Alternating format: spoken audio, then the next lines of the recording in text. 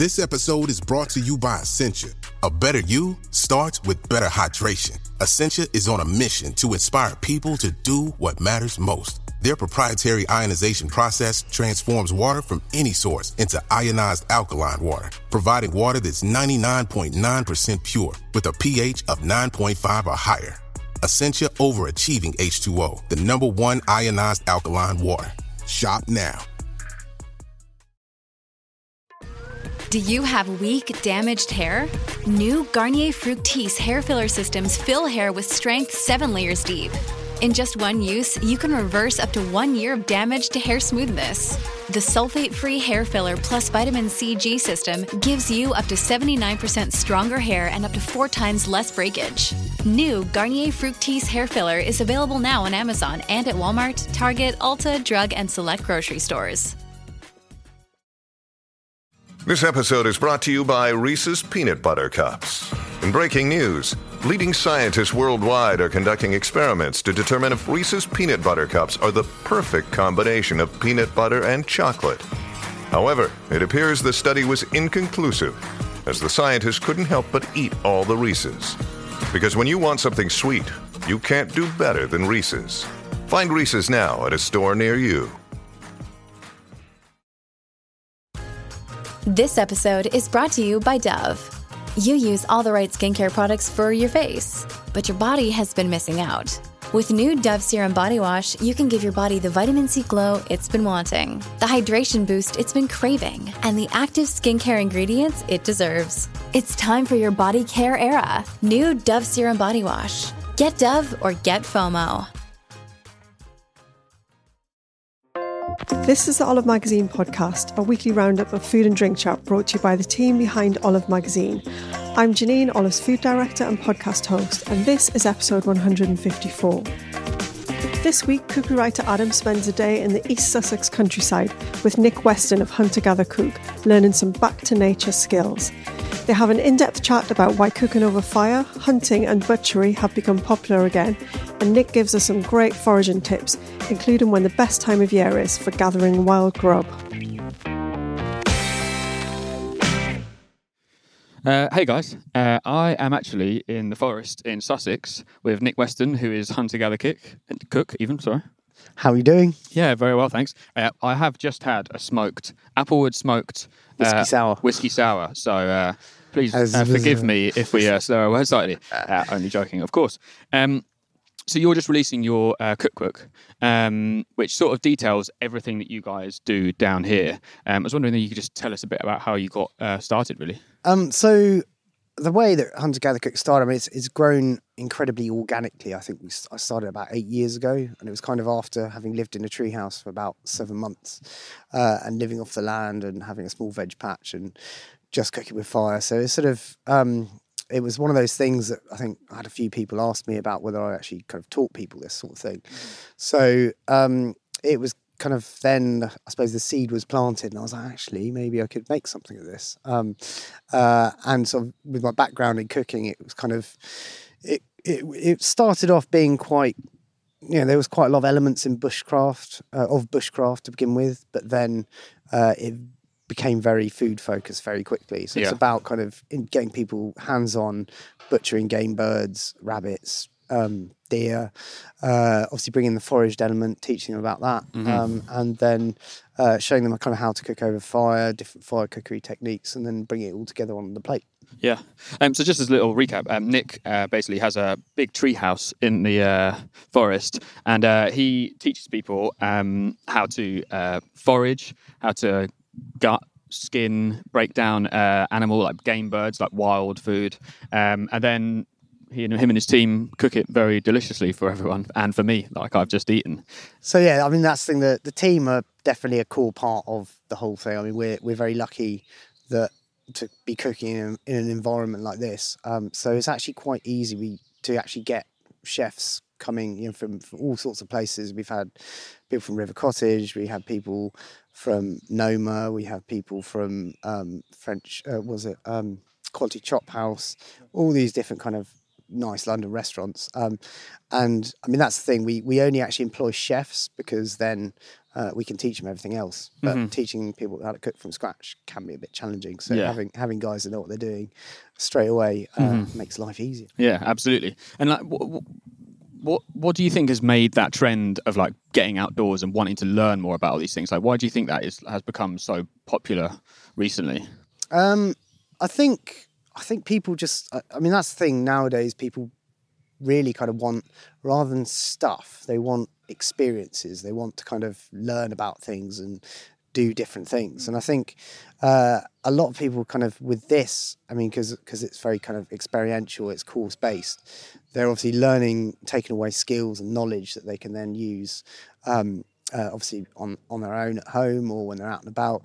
But I think it's that kind of, I mean, I don't massively like the term reconnecting with nature, but to a certain degree, I think that's kind of what it is. I think people, to get out in an environment that they're not used to and spend the day in it and doing stuff in it is really good.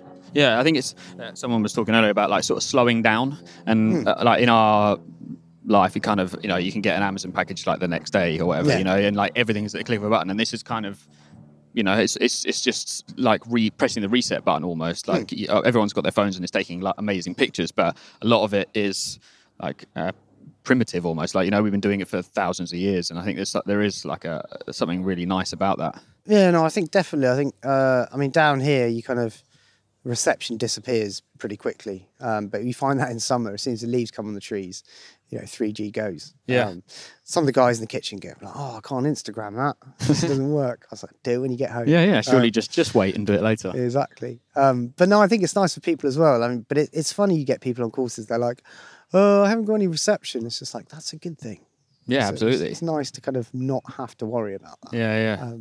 But I think for me, certainly, it's probably not great for business. But when I'm working down here during the week, you get an email, then you get a second email, and then a third email, and you're like, oh, okay, probably should respond to that. Yeah. But that's the nature of what we do. We're not office based. Mm-hmm. And everything you do here is like highly seasonal, isn't it? So I was just wondering what your favourite season is, or what do you have like a season that you really look forward to, or like wild garlic coming into season, or any of those? I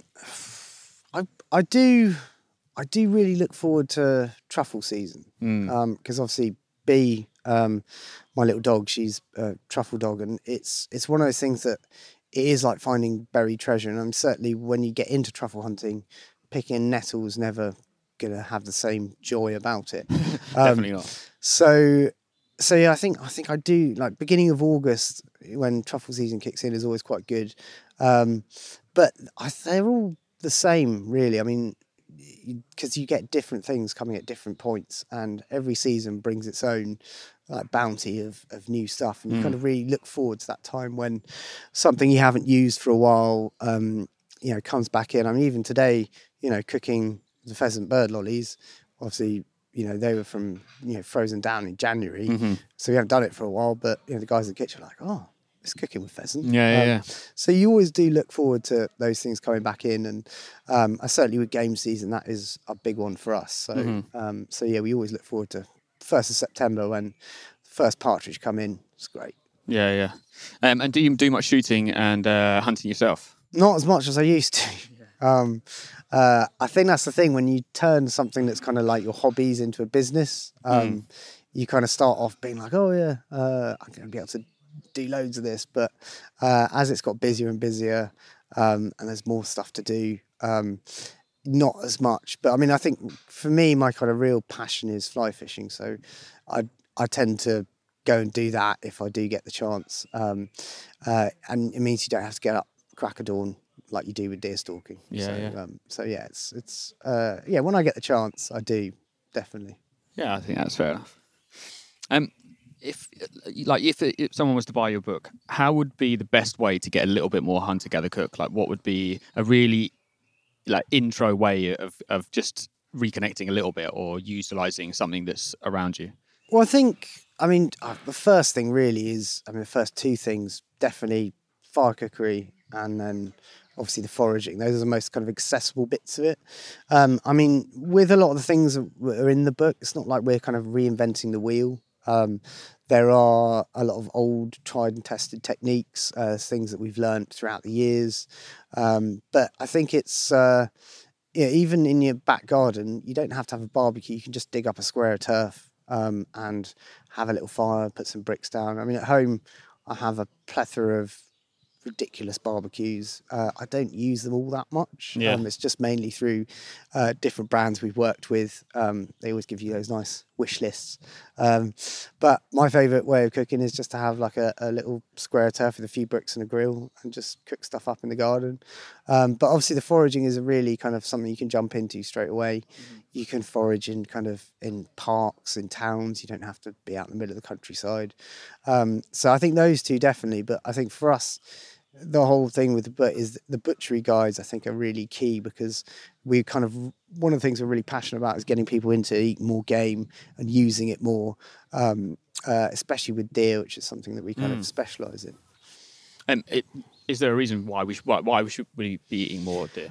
I think, first of all, it's a very healthy meat. It's very lean, isn't it? Lean. Quite often you have a lower inflammatory response to something like deer, which has had a wild life, as opposed to kind of other types of meat, kind of like your lamb and your beef. So it's a very kind of, it's free range. It's wild. It's eaten a lot of the wild plants that we actually pair with it on the plate. But I think as well, just from a monetary perspective, game isn't expensive. Like, if you go straight to source, you can be paying about £1 for a pheasant. If you know how to process it, you can fill your boots and your freezer. Like you were saying earlier, we broke down a whole, basically we skinned and then broke down into muscle groups like a whole deer. You're saying that that whole deer costs £40, but both fillets, or like a fillet, would be £50 each. So basically one muscle from the animal costs £50, and the whole animal, if you knew what to do with it, would be £40. Yeah. So that's the thing. The return you can get from buying, a whole fallow deer, you'd be looking at around about probably between 70 to 90 quid for something that's about 25 to 28 kilos. So you imagine the amount of meat you're going to get off that. And then if you're using bones for stock, you're mincing it up, you can really actually get a hell of a lot of value from something that actually doesn't cost you that much money. I think we had a group, was it from Waitrose down once, that I think the packaging team, and they did deer butchery, and I checked in Waitrose how much deer was per kilo. I think it was something like £22 a kilo. So that deer, for them, I think by weight, I figured out it would have cost £900 if it came from Waitrose. Other supermarkets are available, just to... Yeah. We're not the BBC, but... and we talked a lot about meat, but I was wondering whether you could talk about how important like the herbs and the vegetables and all those, so more like the gather element of hunter-gatherer cook. For me, it's not all about meat. Vegetables play just as much as a role as do kind of the wild plants we use. They're all kind of equal. I'm a firm believer in meat and two veg. I think it's nice to have all of those things come together. The way that a lot of our dishes work is that we start with what's in season in terms of game, and then we kind of see what else kind of veg is in season and wild plants. So we work very tightly with the seasons. I think more so than most restaurants would, because we're actually out there, we're foraging everything ourselves, not necessarily hunting everything ourselves, but the kind of planning for a course and using kind of different ferment stuff like that, that starts maybe a week or two before the actual course starts. So I think the role of sort of foraging in what we do is a large part of it. For me, I do really enjoy the butchery element of it and teaching people that. But I think, the different things you can do with veg, from fermenting it to, and even wild plants, fermenting it, pickling it, drying it, all these different things, I think really play a key role, I think, in what we do down here. And for me, it was like really cool to see how many edible plants are available to us. It's just knowing or tapping into like knowing what they are, or they are pretty much everywhere. You just need to be able to look out for the right ones. That's the thing. I think like you said earlier on, with the three-cornered leek, once you've seen it and you know what it is, you then start seeing it everywhere. Yeah. And I mean, that's the thing, to kind of look at, you know, the woods, fields and meadows as a kind of supermarket in that sense. You know, you're just walking down the aisles going, oh, have some of that. Yeah. Bit of that. Yeah. I mean, we went and picked like a whole bunch of salad leaves earlier, which was for our lunch, which was really cool. So we collected like sorrel, three-cornered leek, yarrow, and they're all delicious in their own right, but added together into a salad, it was like this herbal, sour, like everything had their own little characteristic. That's the thing. So, I mean, you know, even with like a forage salad, you know, you've got big flavours in there, you know, that have, like you say, their own characteristics. And I think, you know, they're more exciting than your standard salad leaf that you might buy. But, you know, we're not completely kind of, we're not so kind of tied to just like a fully foraged meal. Obviously, we want to bring in more common ingredients from a larder or perspective, or obviously from veg and things like that and fruit. So it's quite nice to then kind of pair those things with wild plants as well. And you also lived in your treehouse for 7 months. Yeah, that was back in 2009, I think, which was kind of just something I wanted to do for myself. It did then become a book called The Treehouse Diaries, I think, which was published in 2010. So doing the cookbook wasn't my first rodeo, but it was definitely more challenging, I think, doing a cookbook. I do find it quite hard with the writing perspective because it's I'm quite dyslexic, but yeah, so that was a little bit of a struggle. But yeah, I think with the treehouse, it was the precursor to this, so it kind of formed the ethos and the basis and understanding of what we now do. So to turn an experience like that into something that you can share with other people, and obviously teach them stuff as well, is a really nice thing. But yeah, it's one of those things that when I did live in that treehouse for months, it's not one of those things I sat on the balcony going, oh, in like 10 years' time I'll have a foraging cookery school where we'll do all these different things, and you know, be having a second sight and things. So it's one of those things, you know, it's quite nice to not necessarily know what's going to happen, but just let things shape themselves and grow naturally. Yeah.